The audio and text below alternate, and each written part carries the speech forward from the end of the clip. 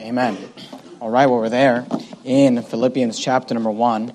And of course, on Sunday mornings, we've been going through this sermon series and really a Bible study entitled Rejoice. It's a verse-by-verse study through the book of Philippians. And this book, as I've announced every Sunday morning since we started it, and we'll probably continue to announce till we finish it, this book, in this letter, the Apostle Paul is teaching us about joy.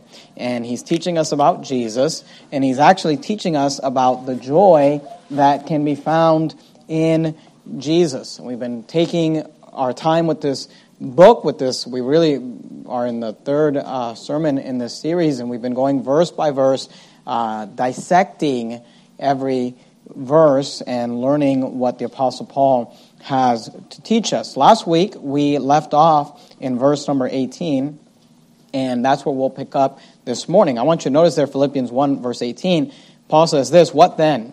Notwithstanding every way, whether in pretense or in truth, Christ is preached." I want you to notice these words, "and I therein do rejoice." I want you to notice that the Apostle Paul, up to this point in the letter, has been speaking in past tense and present tense terms. He says, "I therein do rejoice," present tense.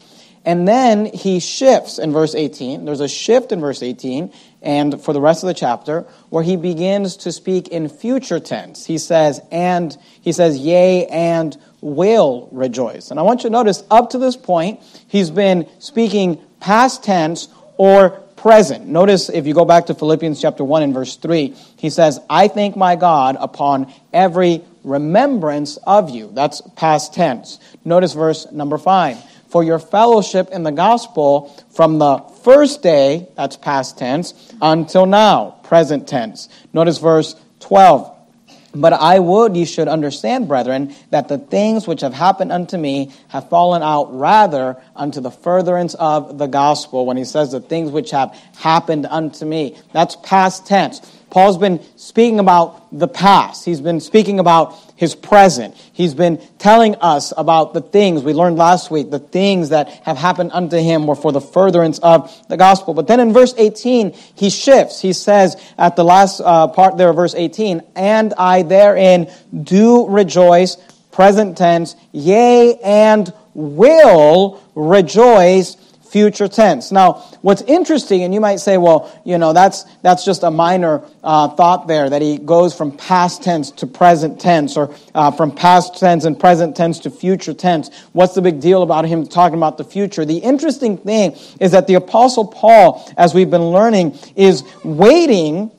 He's incarcerated, he's imprisoned, he's under house arrest, and he's waiting to be tried before Caesar. If you remember at the end of the book of Acts, he appealed unto Caesar. He's waiting to be tried before Caesar, and as a result, his future is very uncertain. Paul does not know what's going to happen to him in the future. Notice verse 19 and 20. "For I know that this shall turn to my salvation through your prayer and the supply of the Spirit of Jesus Christ." We'll come back to that verse in a minute. Notice verse 20. "According to my earnest expectation and my hope, that in nothing I shall be ashamed, but that with all boldness, as always, so now also Christ shall be magnified in my body." Notice the uncertainty. At the last part of verse 20, he says, "Whether it be by life or by death." Paul says, I'm not sure how this is all going to play out. I'm not sure if I'm going to be alive or I'm going to be dead. I'm not sure what's going to happen. He says, I know that Christ will be magnified, but it may be by life or by death. Paul's future is very uncertain. Notice, if you would, look at verse number 27 of Philippians chapter 1. In verse 27, this very famous verse that we'll break down next week, he says, "Only let your conversation be as it becometh the gospel of Christ, that whether," notice again, the uncertainty, "that whether I come and see you or else be absent." He says, I'm not sure if I'm ever going to see you again. He said, I'm not sure whether my ministry will continue on and my magnifying of Christ will continue. It may be by life or by death. Look at Philippians chapter 2, if you would. Flip over to chapter 2 and verse 17. Philippians 2:17, he says this, "Yea, and if I be offered upon the sacrifice and service of your faith." Paul says, if I'm given as a sacrifice, if my life has to be sacrificed as a result of the service that I've done for the faith and for Christ, he says, yea, and if I be offered upon the sacrifice and service of your faith. Notice what he says, a theme of this book. He says, I joy and rejoice with you all. It's very interesting that the Apostle Paul, while facing uncertainty, while facing an uncertain future, while sitting there writing to the church at Philippians, and he's telling them, I'm not sure how this is going to work out. I'm not sure if I'm ever going to see you again. I want to hear of your affairs, whether in person, whether I come to you, or whether absent, whether in life or whether in death. He says, if I'm given as a sacrifice, he says, I'm not sure what's going to happen. My future is uncertain, but he says, while facing an uncertain future, he says, I joy and rejoice with you all. Though Paul's future is very uncertain, he still can rejoice. Though his future has a big question mark, he's still full of joy. He's still content. Have you ever felt like your future was uncertain? I mean, I think we should all be able to recently relate to that. I mean, just in 2020, we all experienced this COVID-19 situation where the country got locked down and businesses got locked down and all sorts of things happened. And I think for a lot of people, their future was uncertain. Was their job going to continue? Was their business going to continue? Were they going to get laid off? How was all of this going to play out? Sometimes we find ourselves, one of the most difficult things that it is to help people with is not really when they're going through a trial. When they're going through a trial, that's a very difficult thing. But sometimes the hardest thing is when they may go through a trial. When they've got an appointment and they're waiting for the results. When they're not sure how things are going to work out with their children. When they're not sure if the relationship is going to stay. Whether they're not sure if they're going to continue their career. Whether they're not sure what's going to happen. See, sometimes the hardest time to rejoice and to be happy in the Lord, to have joy, is when your future is uncertain. But Paul teaches us that you can rejoice while facing an uncertain future. He says, I don't know whether it will be life or death. I'm not sure if I will see you, if I will come unto you, or be absent. He says, I'm not sure if I'm going to be sacrificed on the altar of the service of your faith. But he says, here's what I do know. He says, there's lots of things I don't know about my future. But here is something I do know, Paul says, I joy and will rejoice. Amen. He says, I can rejoice while facing an uncertain future. And we've got to ask this question of the Apostle Paul. Paul, when facing possible death, Paul, when uncertain of how all this is going to play out, Paul, when you've appealed to the highest court of the land, when you've been done wrong by Festus, you've been done wrong by Felix, you've been done wrong by Agrippa, nothing's really worked out in your favor, Paul, and now you've appealed to Caesar, how can you rejoice when you're not sure what's going to happen next? I want to answer that question for you this morning. I want to give you 3 thoughts, 3 statements. I'd encourage you to write these down on the back of your course of the week. There's a place for you to write down those things. How could Paul rejoice while facing an uncertain future? How could Paul rejoice while facing possible death? How could Paul rejoice with so many question marks in his future? And Paul kind of breaks this down for us in this letter. I'd like you to notice, first of all, Paul understood that there is more to life than this life. Notice verse 19. He says, for I know. Paul said, there's lots I don't know. Whether in life or death, I'm not sure. Whether I come unto you or be absent, it's really, you can, toss a coin. Whether I'm going to get out of this and see you again or whether I'll never see you again. He said, I don't know what my future holds. But he says, here's what I do know. He says, for I know that this shall turn to my salvation. Now, when Paul said there that this shall turn to my salvation, he's not talking about a spiritual salvation like if you died today, do you know for sure if you die that you're on your way to heaven? Paul was already saved. The idea there when he says salvation, because not every time the Bible uses the word salvation, is not always talking about heaven or hell, spiritual salvation. The idea is this, that he would be delivered, that he would be saved, that it would all work out. He says, for I know, he says, I don't know how this is going to work out, but here's what I do know, that this shall turn out to my salvation. Now keep your place there in Philippians chapter 1. That's our text for this morning. But go back with me, if you would, to the book of Romans. Romans chapter number 8. You're there in Philippians, you're going to go past the book of Ephesians, past the book of Galatians, past 2nd and 1st Corinthians, into the book of Romans, Romans chapter number 8. Now do me a favor, put a ribbon or a bookmark or something there in Romans, because we're going to leave it and we're going to come back to it. Romans chapter number 8. When Paul says in Philippians 1:19, for I know that this shall turn to my salvation, that is the Philippians version of what we're going to see in Romans chapter number 8.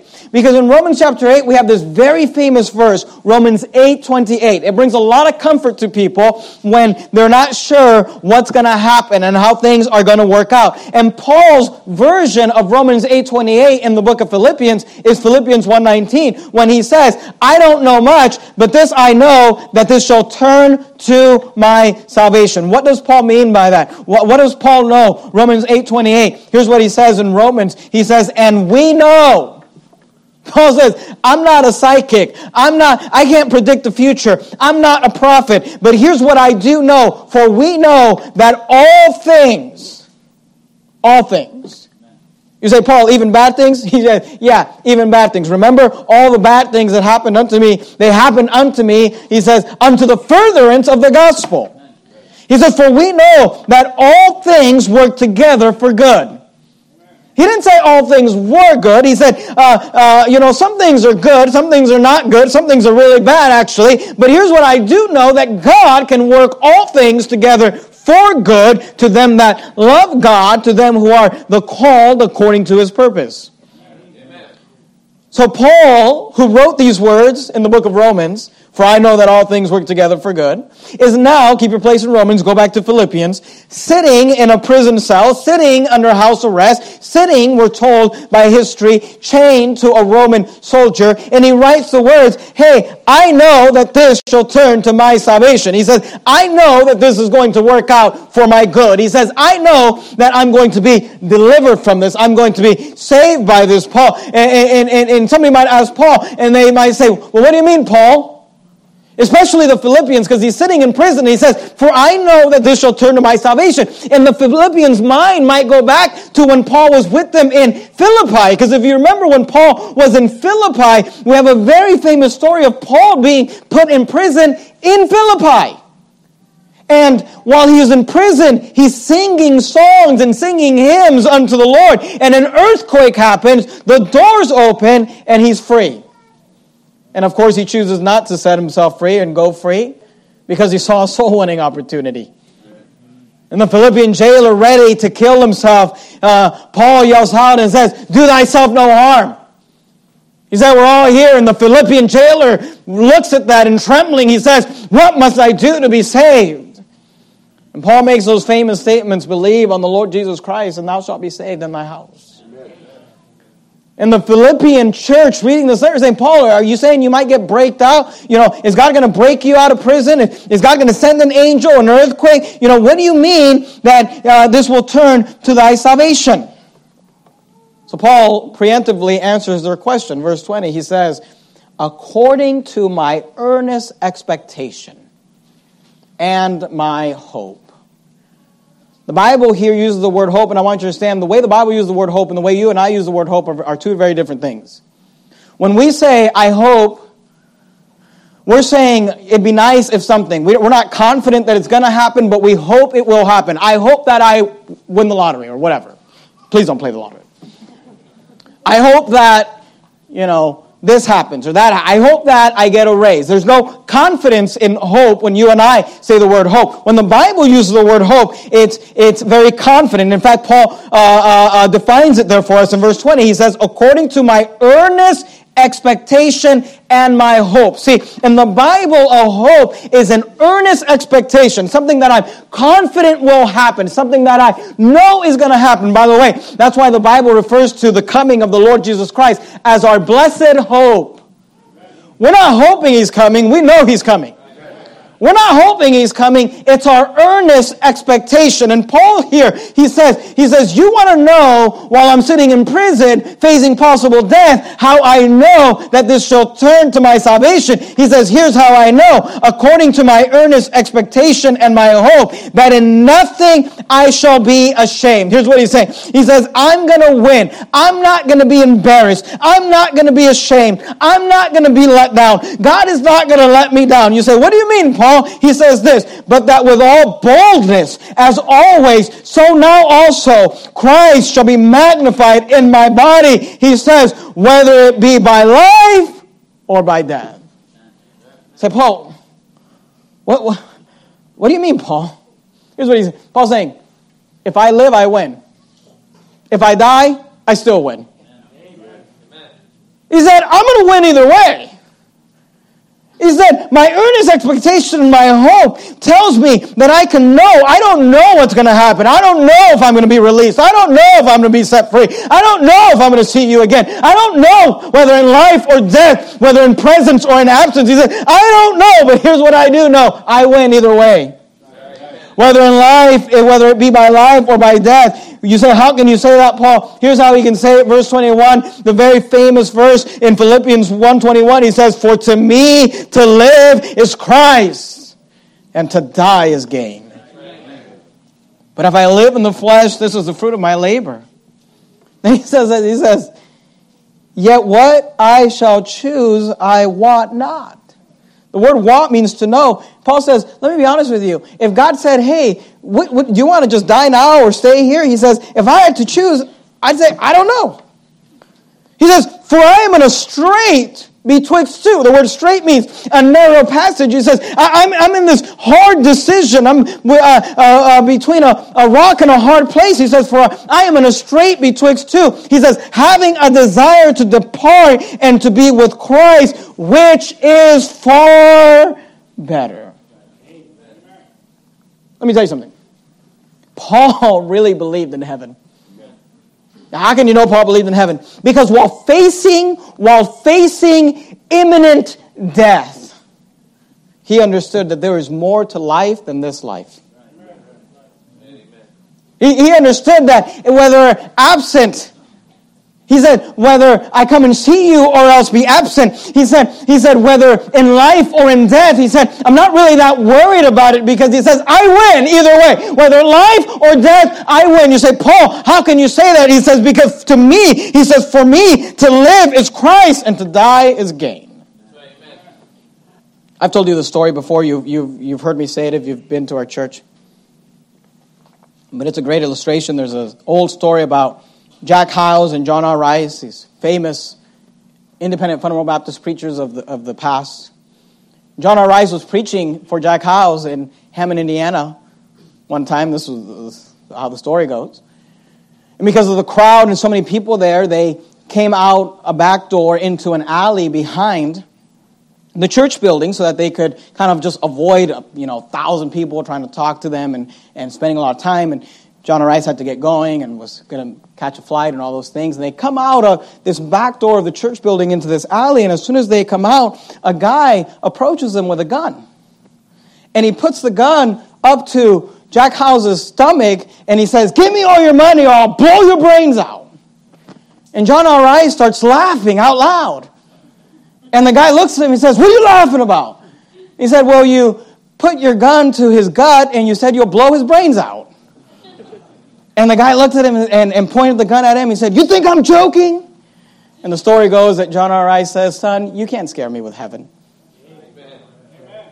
And the truth is that as a Christian, if you're saved and if you actually believe in heaven, whether in life or death, we win. You say, how could Paul rejoice while facing an uncertain future, Pastor, because I'm not sure how things are going to work out in my marriage, and I'm not sure how things are going to work out with my children. I'm not sure how things are going to work out in my career, and things are changing, technology is changing, and I'm not sure if I'm going to have a job next year. Things are very uncertain, and I'm just not really sure. How could I rejoice while facing an uncertain future? And Paul says, you can rejoice when you understand that there is more to life than this life. Paul said, if they kill me, I win. If I stay here, I win. If I get another job, I win. If I never work again, I win. He says, either way, I win, because Paul understood this life was just a moment. It appeareth for a little time and then vanisheth away. See, Paul knows that everything's going to work out because Paul says, even if they kill me, I win. You know what the Bible says? Fear not them which are able to kill the body, but rather kill him that is fear him that is able to destroy both body and soul in hell. Look, all man can do is kill me. You understand? The worst thing they could do to you is take your life. You say, well, that sounds pretty bad. Well, if I'm on my way to heaven, if my earnest expectation and my hope is heaven, if I understand like Paul understood that there's more to this life than this life, then I can rejoice in uncertainty. Then I can have joy when I'm not sure how things are going to work out. See, Paul lived his life on earth for heaven. Keep your place there in Philippians. Go with me to the book of Matthew, if you would. First book in the New Testament, Matthew chapter number 6. Paul lived his life on this earth for heaven. Let me ask you a question. I want you to really answer this. Don't answer it out loud and don't raise your hand, all right? I want you to answer this in your mind. Honestly, take a moment, answer this question. How would it change your life? How would it change my life if we lived on earth for heaven? How would it change what you did? How you spent your time? Where you spent your money? What you did every day? If you lived on earth as if you were on a journey to heaven. You say, well, I don't know how it would change my life. Well, let me give you just a couple of thoughts that the Bible tells us. If you lived on earth for heaven, if you understood, like the Apostle Paul, that there's more to this life than this life, you would stop trying to accumulate wealth and possessions in this life. Excuse me, it's just the reality. I know that's like the worst thing you could preach against to American Christians. Against covetousness and accumulation of wealth and toys and gadgets. Matthew 6 and verse 19 says this. Matthew 6:19, lay not up for yourselves treasures upon earth. Well, wait a minute. He's talking to first century Christians. Of course he's not talking to the prosperous American dream Christianity.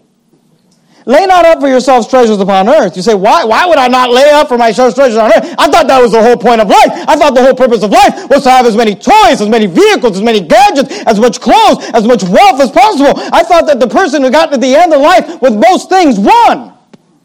God says, if you're living for this earth, lay not up for yourselves treasures upon earth. You say, why? Here's why. Where moth and rust doth corrupt, where thieves break through and steal. You know things on this earth don't last? They break down, they rust up, they get corrupted, they even get stolen from you. Jesus says, but lay up for yourselves treasures in heaven, where neither moth nor rust doth corrupt, where thieves do not break through nor steal. Then he says this in verse 21, for where your treasure is, there will your heart be also. Excuse me. If we did a study of your checking account, if we did a study of your credit card statement, if we took your checkbook, for those of you that are old souls and you still write checks, what would it reveal about your heart? What? Because Jesus said, where your treasure is, there will your heart be also. What would it be real? What would it reveal about who you are and what you live for and what you care about? Because if you lived on earth for heaven, you would stop trying to accumulate as much wealth and possessions as possible. I like the song that says, "Oh, it is wonderful to be a Christian." I like the third stanza that says, "And the hope of heaven's glories thrill me so. Where I'll live with Christ forevermore I know. That is why the things of earth I loosely hold. I've eternal riches, better far than gold." You say, what did Paul understand? How could Paul rejoice while facing an uncertain future? Here's what Paul understood, that there's more to life than this life. That the worst thing that could happen to me on this earth is they take my life. Go back to Romans if you would. Romans chapter 8. You say, "Pastor, what would happen? What would happen in the life of a Christian if they began to live on earth for heaven? If they began to live on earth, like if there actually was a heaven?" Well, I tell you one thing that would happen is they would quit the race of accumulating as much wealth as possible. Here's another thing that would happen if you lived on earth for heaven. You would stop complaining about the sufferings of this world. Romans 8, are you there? Look at verse 18. Romans 8:18, "For I reckon." The word "reckon" is an older word. It means to calculate. To sit down and look at do the math and figure it out.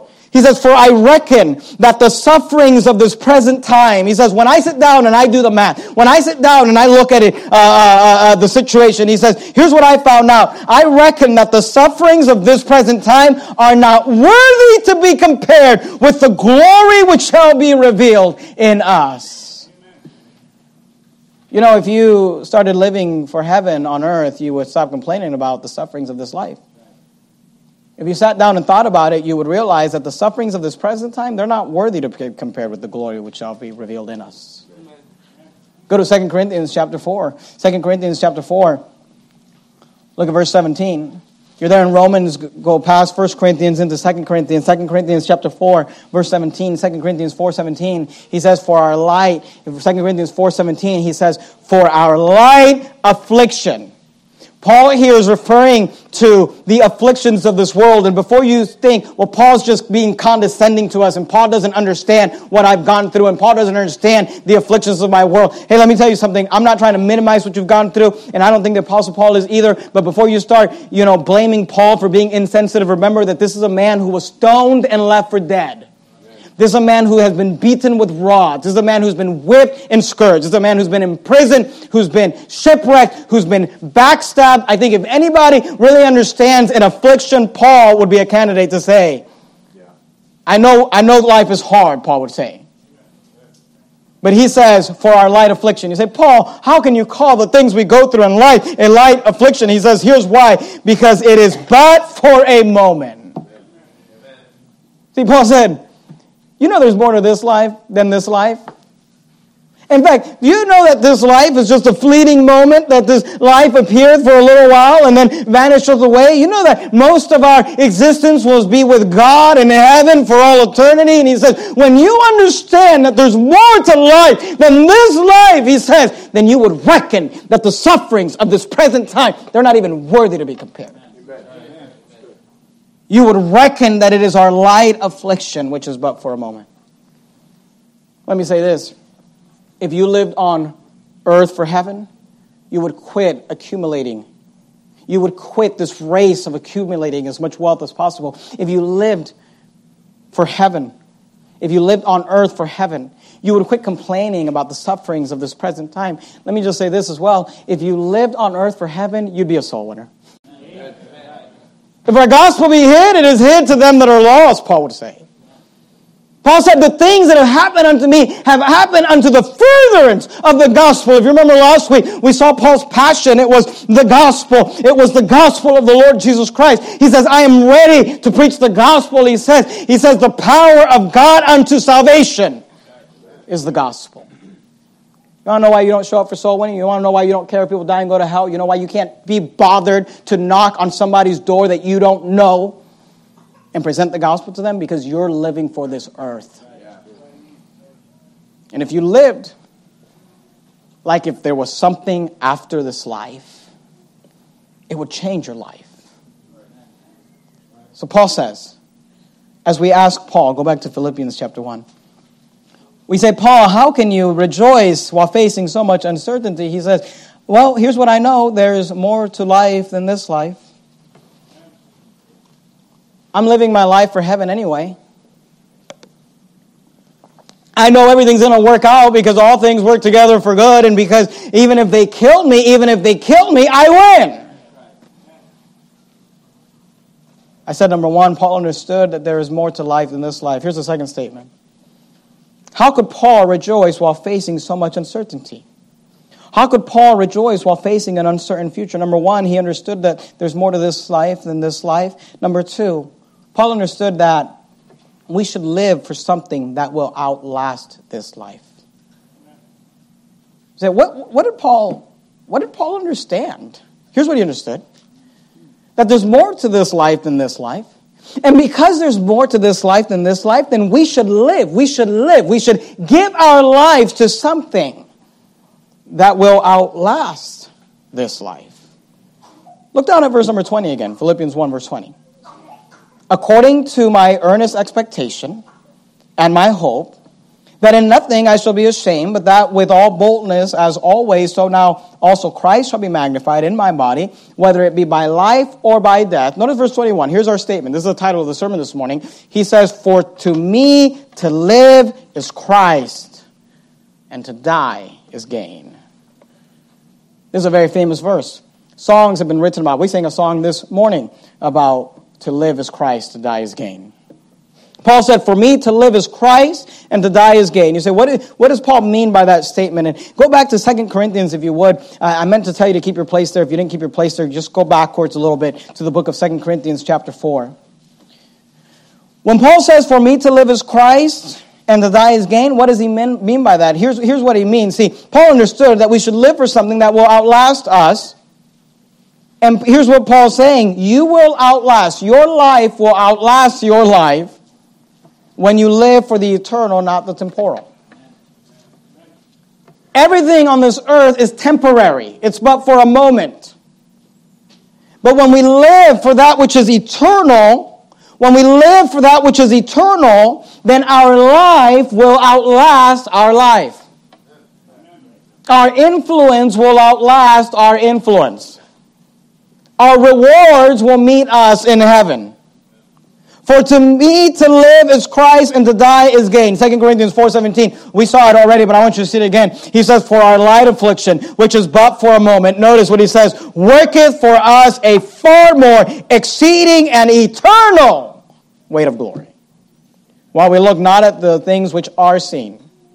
See, some of you, you're too distracted looking at the things which are seen. The problem with the things that are seen is that they'll decay, they'll get corrupted, they'll break down, they'll go out of style, and they'll get stolen. While we look not at the things which are seen, but at the things which are not seen, for the things which are seen are temporal, but the things which are not seen are eternal.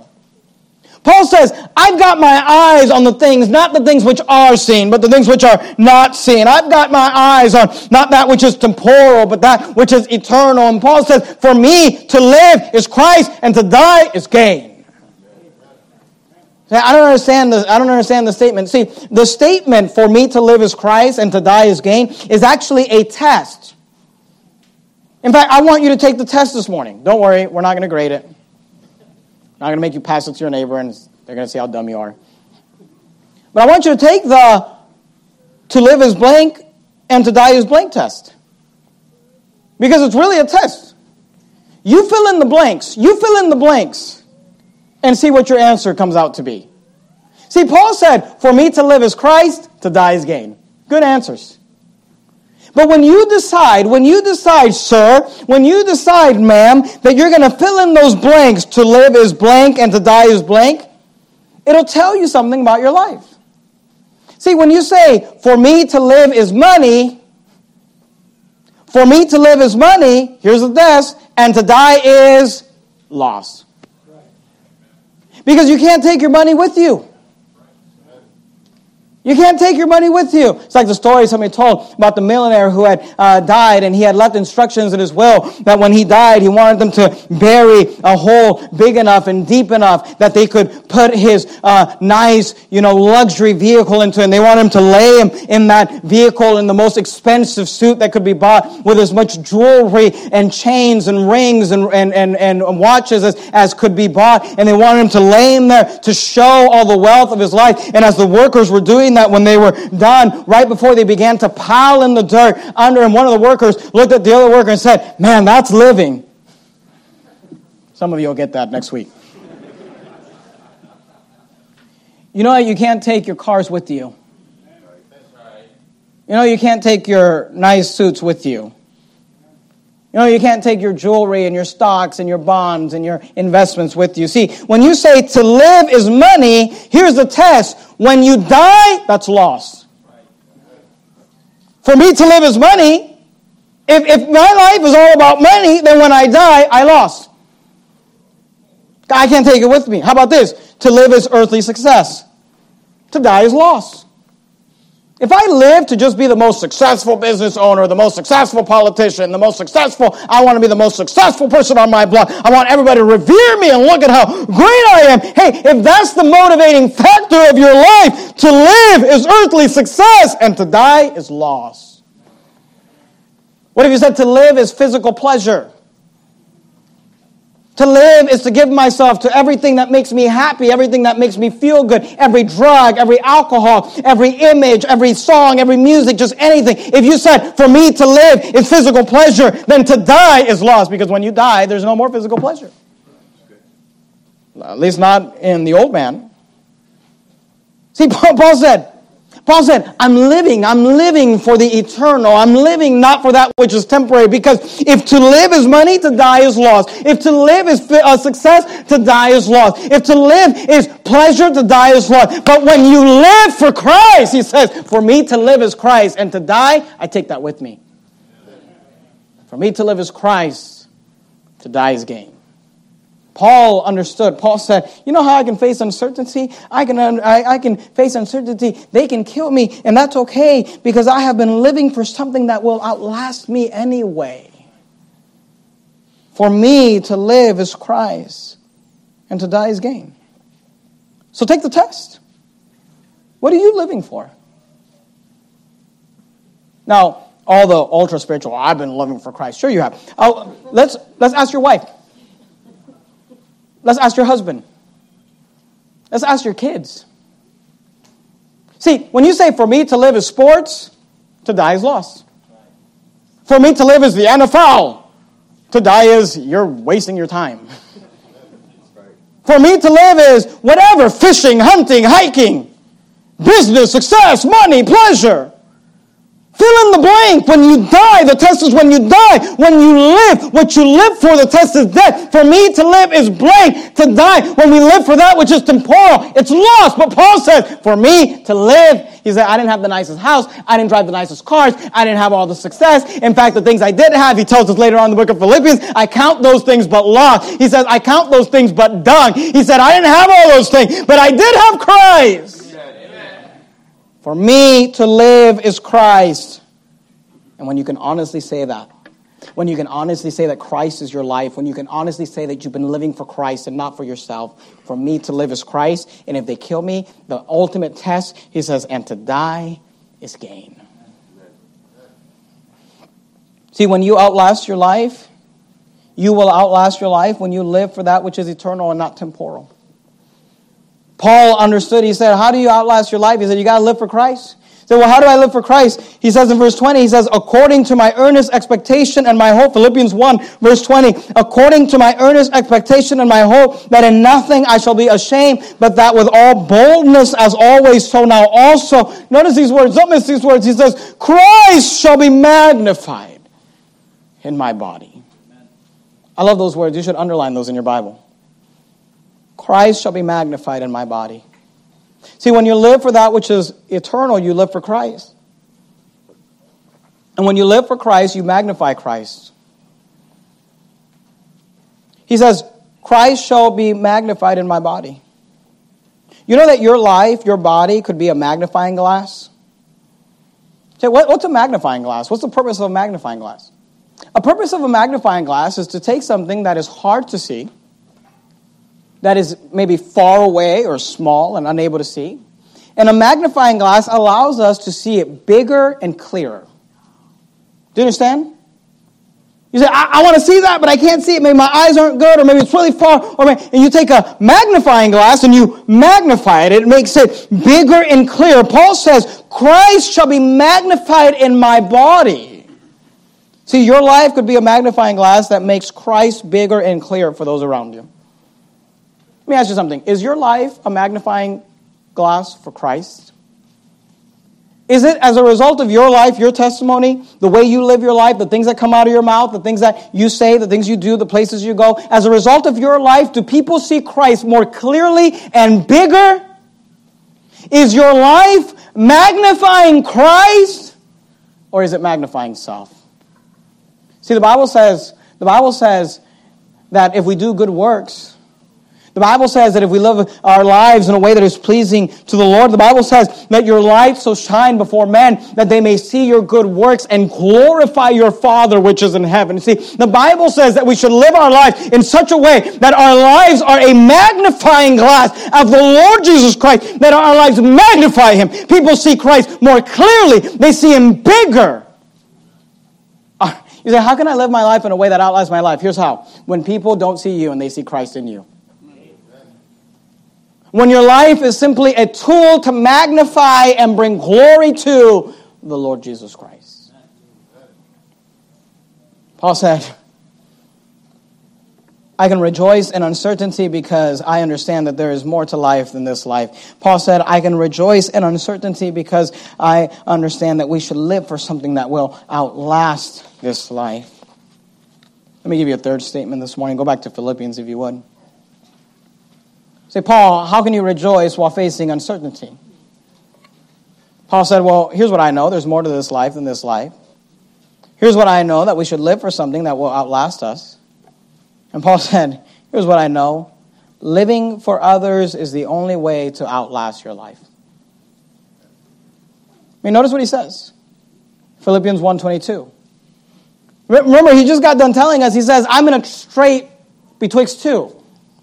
He said, whether to depart, and be with Christ, which is far better. He said, or to stay. He said, I want not. He said, I don't know what to do. I'd like to be with Jesus, but I understand that there's things that still need to be done on earth. He says in verse 22, but if I live in the flesh, he says, if I continue in this life, if they don't kill me, if I live in the flesh, this is the fruit of my labor. Do you know that there's some things you can do on earth that you can't do in heaven? I mean, we all talk about heaven and how we love heaven. We want to go to heaven, except if somebody puts a gun to your head, then you're like, no, I don't want to go to heaven. But we talk about the glories of heaven and the praises in heaven and the beauty of heaven. But you know, there's some things you can't do in heaven that you can do on earth. You know, you can't win a soul in heaven. When you go to heaven, there's no more soul winning. I love soul winning. I'm going to go soul winning heaven. They're all saved. You know, you can't invest in people in heaven. You can't invest in the lives of someone. You say, why? They're all physically dead.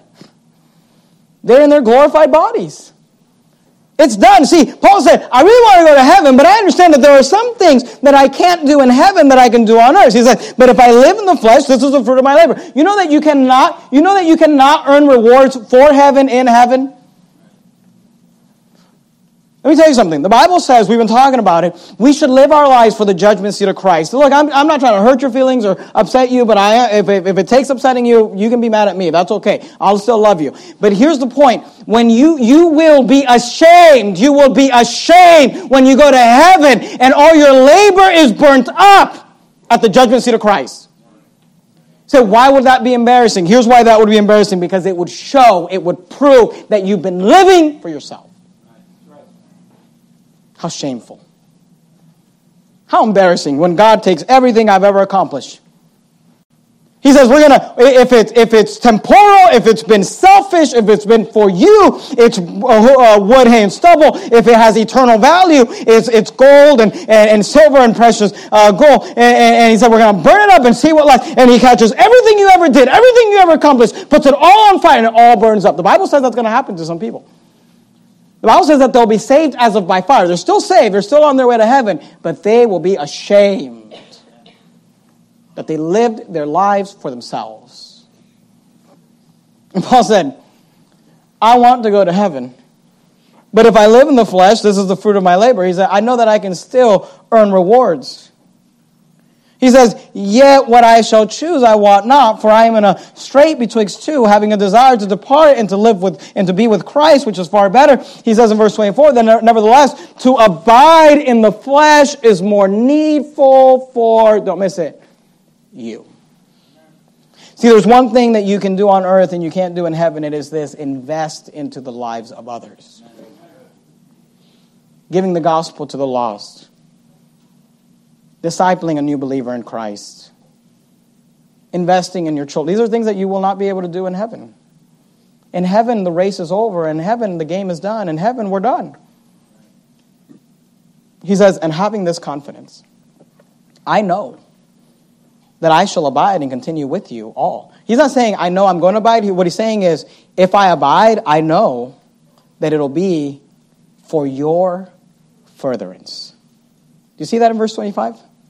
And having this confidence, he said, here's my confidence. Here's what I know. I don't know if I'm going to survive this or not, but here's what I know. If I abide, he says, that I shall abide. He said, if I continue, if they don't kill me, if I abide, if God leaves me here, God will have left me here for one purpose, to continue with you all for your furtherance and joy of faith. He says, if God doesn't kill me, I'm confident that this is the reason why, to help others go further in their faith. Because that's, at the end of the day, that's all that matters. Go to Acts chapter 13, if you would, Acts 13. We're almost done. Matthew, Mark, Luke, John, Acts chapter 13. In Acts chapter 13, we have this famous testimony of David. Remember David? David killed Goliath. David, the king of Israel. David, the sweet psalmist of the Lord. David did all sorts of things for God, and those are recorded in the Word of God. But it's interesting because when David's people remembered David, do you know how they remembered him? Acts 13:36. Here's David's descendants talking about David. They said, for David, after he had killed Goliath, by the will of God, fell on sleep and was laid unto his fathers and saw corruption. Is that what it says? For David, after he had wrote so many beautiful psalms, by the will of God, fell on sleep and was laid unto his fathers and saw corruption. Is that what it says? For David, after he had fought the Lord's battles, by the will of God. Is that what it says? All those things are good things, but I want you to notice that's not how David's people remembered David. You know how they remembered him? For David, after he had served his own generation. After everything David did, you know how he was remembered by those he served? That was somebody that invested in me. That was somebody that lived for more than themselves. That was somebody that lived to help me. For David, after he had served his own generation by the will of God, fell on sleep and was laid unto his fathers and saw corruption. I have a leadership class that I teach once a month, and I recently told all the guys in our leadership class, look, when it comes to those that follow us, when it comes to those that we lead, they will not remember what we said. They will not remember what we did, but they will remember how we made them feel. Amen.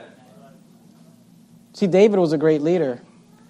Because hundreds and thousands of years later, they're saying, that guy served us. That guy helped us. That guy invested in us. See, here's the truth. When you live your life for self, in the end, all you will have left is yourself. We should live. You say, how should I live my life? You know, you should live for the judgment seat of Christ. But here's another thought to help your perspective. You got to live for your funeral. I mean, I don't know about you, but I don't want to die and people are like, yeah, I don't know who's going to show up. I'm not sure if anybody's going to show up. None of us are perfect. We all have sin. We're not We're trying to do our best, but my goal and your goal should be that at the end of our lives, when they're holding our funeral, when our casket is here with our corpse, that people would come from all over and testify and say, there's somebody who invested in me. There's somebody who loved me. There's somebody who prayed for me. There's somebody, they shouldn't say, oh, he had a lot of nice cars. His kids hated him, but he had a lot of nice cars. He was divorced 8 times, but he had a nice house. Nobody showed up to the funeral because nobody cares. See, the only way to outlive your life is to invest your life into others. That's the only way. When you're dead, the Bible talks about people dying and their rewards follow them to heaven. How do you do that? By living your life in such a way that when your life is over, your influence continues. See, our job is to invest in others. Go back to Philippians. We're going to finish up. Let me just read this for you. You go to Philippians. I'll read to you from 2 Timothy 2. We've been looking at this verse lately, 2 Timothy 2:2. And the things, Paul said, that thou hast heard of me among many witnesses, the same commit thou to faithful men, who shall be able to teach others also. The only thing that matters is how you invested into the lives of others. That's it. Let me talk to you, some of you single moms. You're struggling and you're beating yourself up, and obviously we live in a fallen world, and sometimes because of sin and decisions people make, we find ourselves in situations that are not the best situation. And you might be sitting there and beating yourself up and saying, well, I can't provide financially for my kids like someone else can, and I can't do this, and I can't buy them that, and I can't go there, and I can't do that. Let me tell you something. The most important thing you could do in somebody's life is invest in their life. Let me talk to some of you not single moms. Some of you moms and dads, you just have a lot of kids. I know how hard it is to have kids. I've got 6 of them. We've got 6 of them. It can be hard. It can be difficult. It can be expensive. You might feel like you're failing, and I can't live where other people live, and I can't drive what other people drive, and I can't afford those things. And, God's given me all these kids, and that's all that I have to live for. Let me tell you something. That's enough! Amen. That's enough. At the end of the day, no one's going to care where you live. No one's going to care what you drove. No one's going to care what you wore. Would to God at the end of my life, at the end of my wife's life, that 6 children would stand up and say, we didn't live in the nicest neighborhood. I had a dad that loved me. Amen. I had a mom that cared about me. Amen. I had a pastor that gave his life for me. Amen. See, Paul understood that the only way to outlive your life is to invest it in others. Because the truth is this, when you live for yourself at the end, all you will have left is yourself. And that's a very lonely place to be. Philippians 1:26, we'll finish right here. Notice what he says. Paul, are you crazy? Are you faking it? They might kill you, Paul. What do you mean you're rejoicing? Paul said, well, I can rejoice because I know that there's more to life than this life. I can rejoice because I know that we should live for something that will outlast our life. I can rejoice because I'm not wasted my time, my energy, my life living for things that don't matter. I've wasted my life living for people. And I know that will outlast my life. He said, so if they kill me, I win. And if they don't kill me, I still win. Because I know that I shall abide and continue with you all for your furtherance and joy of faith, verse 26, that your rejoicing may be more abundant in Jesus Christ for me by my coming to you again. Paul said, if they give me another day to live, you know what I'll do? You say, but Paul, what are you going to do? If they give you another day to live, are you going to write a bucket list and talk about all the things you'd like to do? He said, if I get another day to live, I'll invest it in you. Said, if they let me out of this prison, I know that your rejoicing may be more abundant in Jesus Christ for me by my coming to you again. Let me ask you something. Who are you living for? What are you living for? Sometimes life is uncertain. Sometimes we're not sure how it's going to play out. Sometimes we're not sure. I remember a time in our church's ministry back in 2016 when we had a very uncertain season. We weren't sure where the church was going to land. We had to find a building, and we couldn't find a building, and we weren't sure where we were going to go or what we were going to do. We weren't sure if things were going to continue. It was a very uncertain time. But, during those times, we can know that there's more to life than buildings. There's more to life than things. There's more to life than this life. And when we know that, we should live for something that will outlast this life.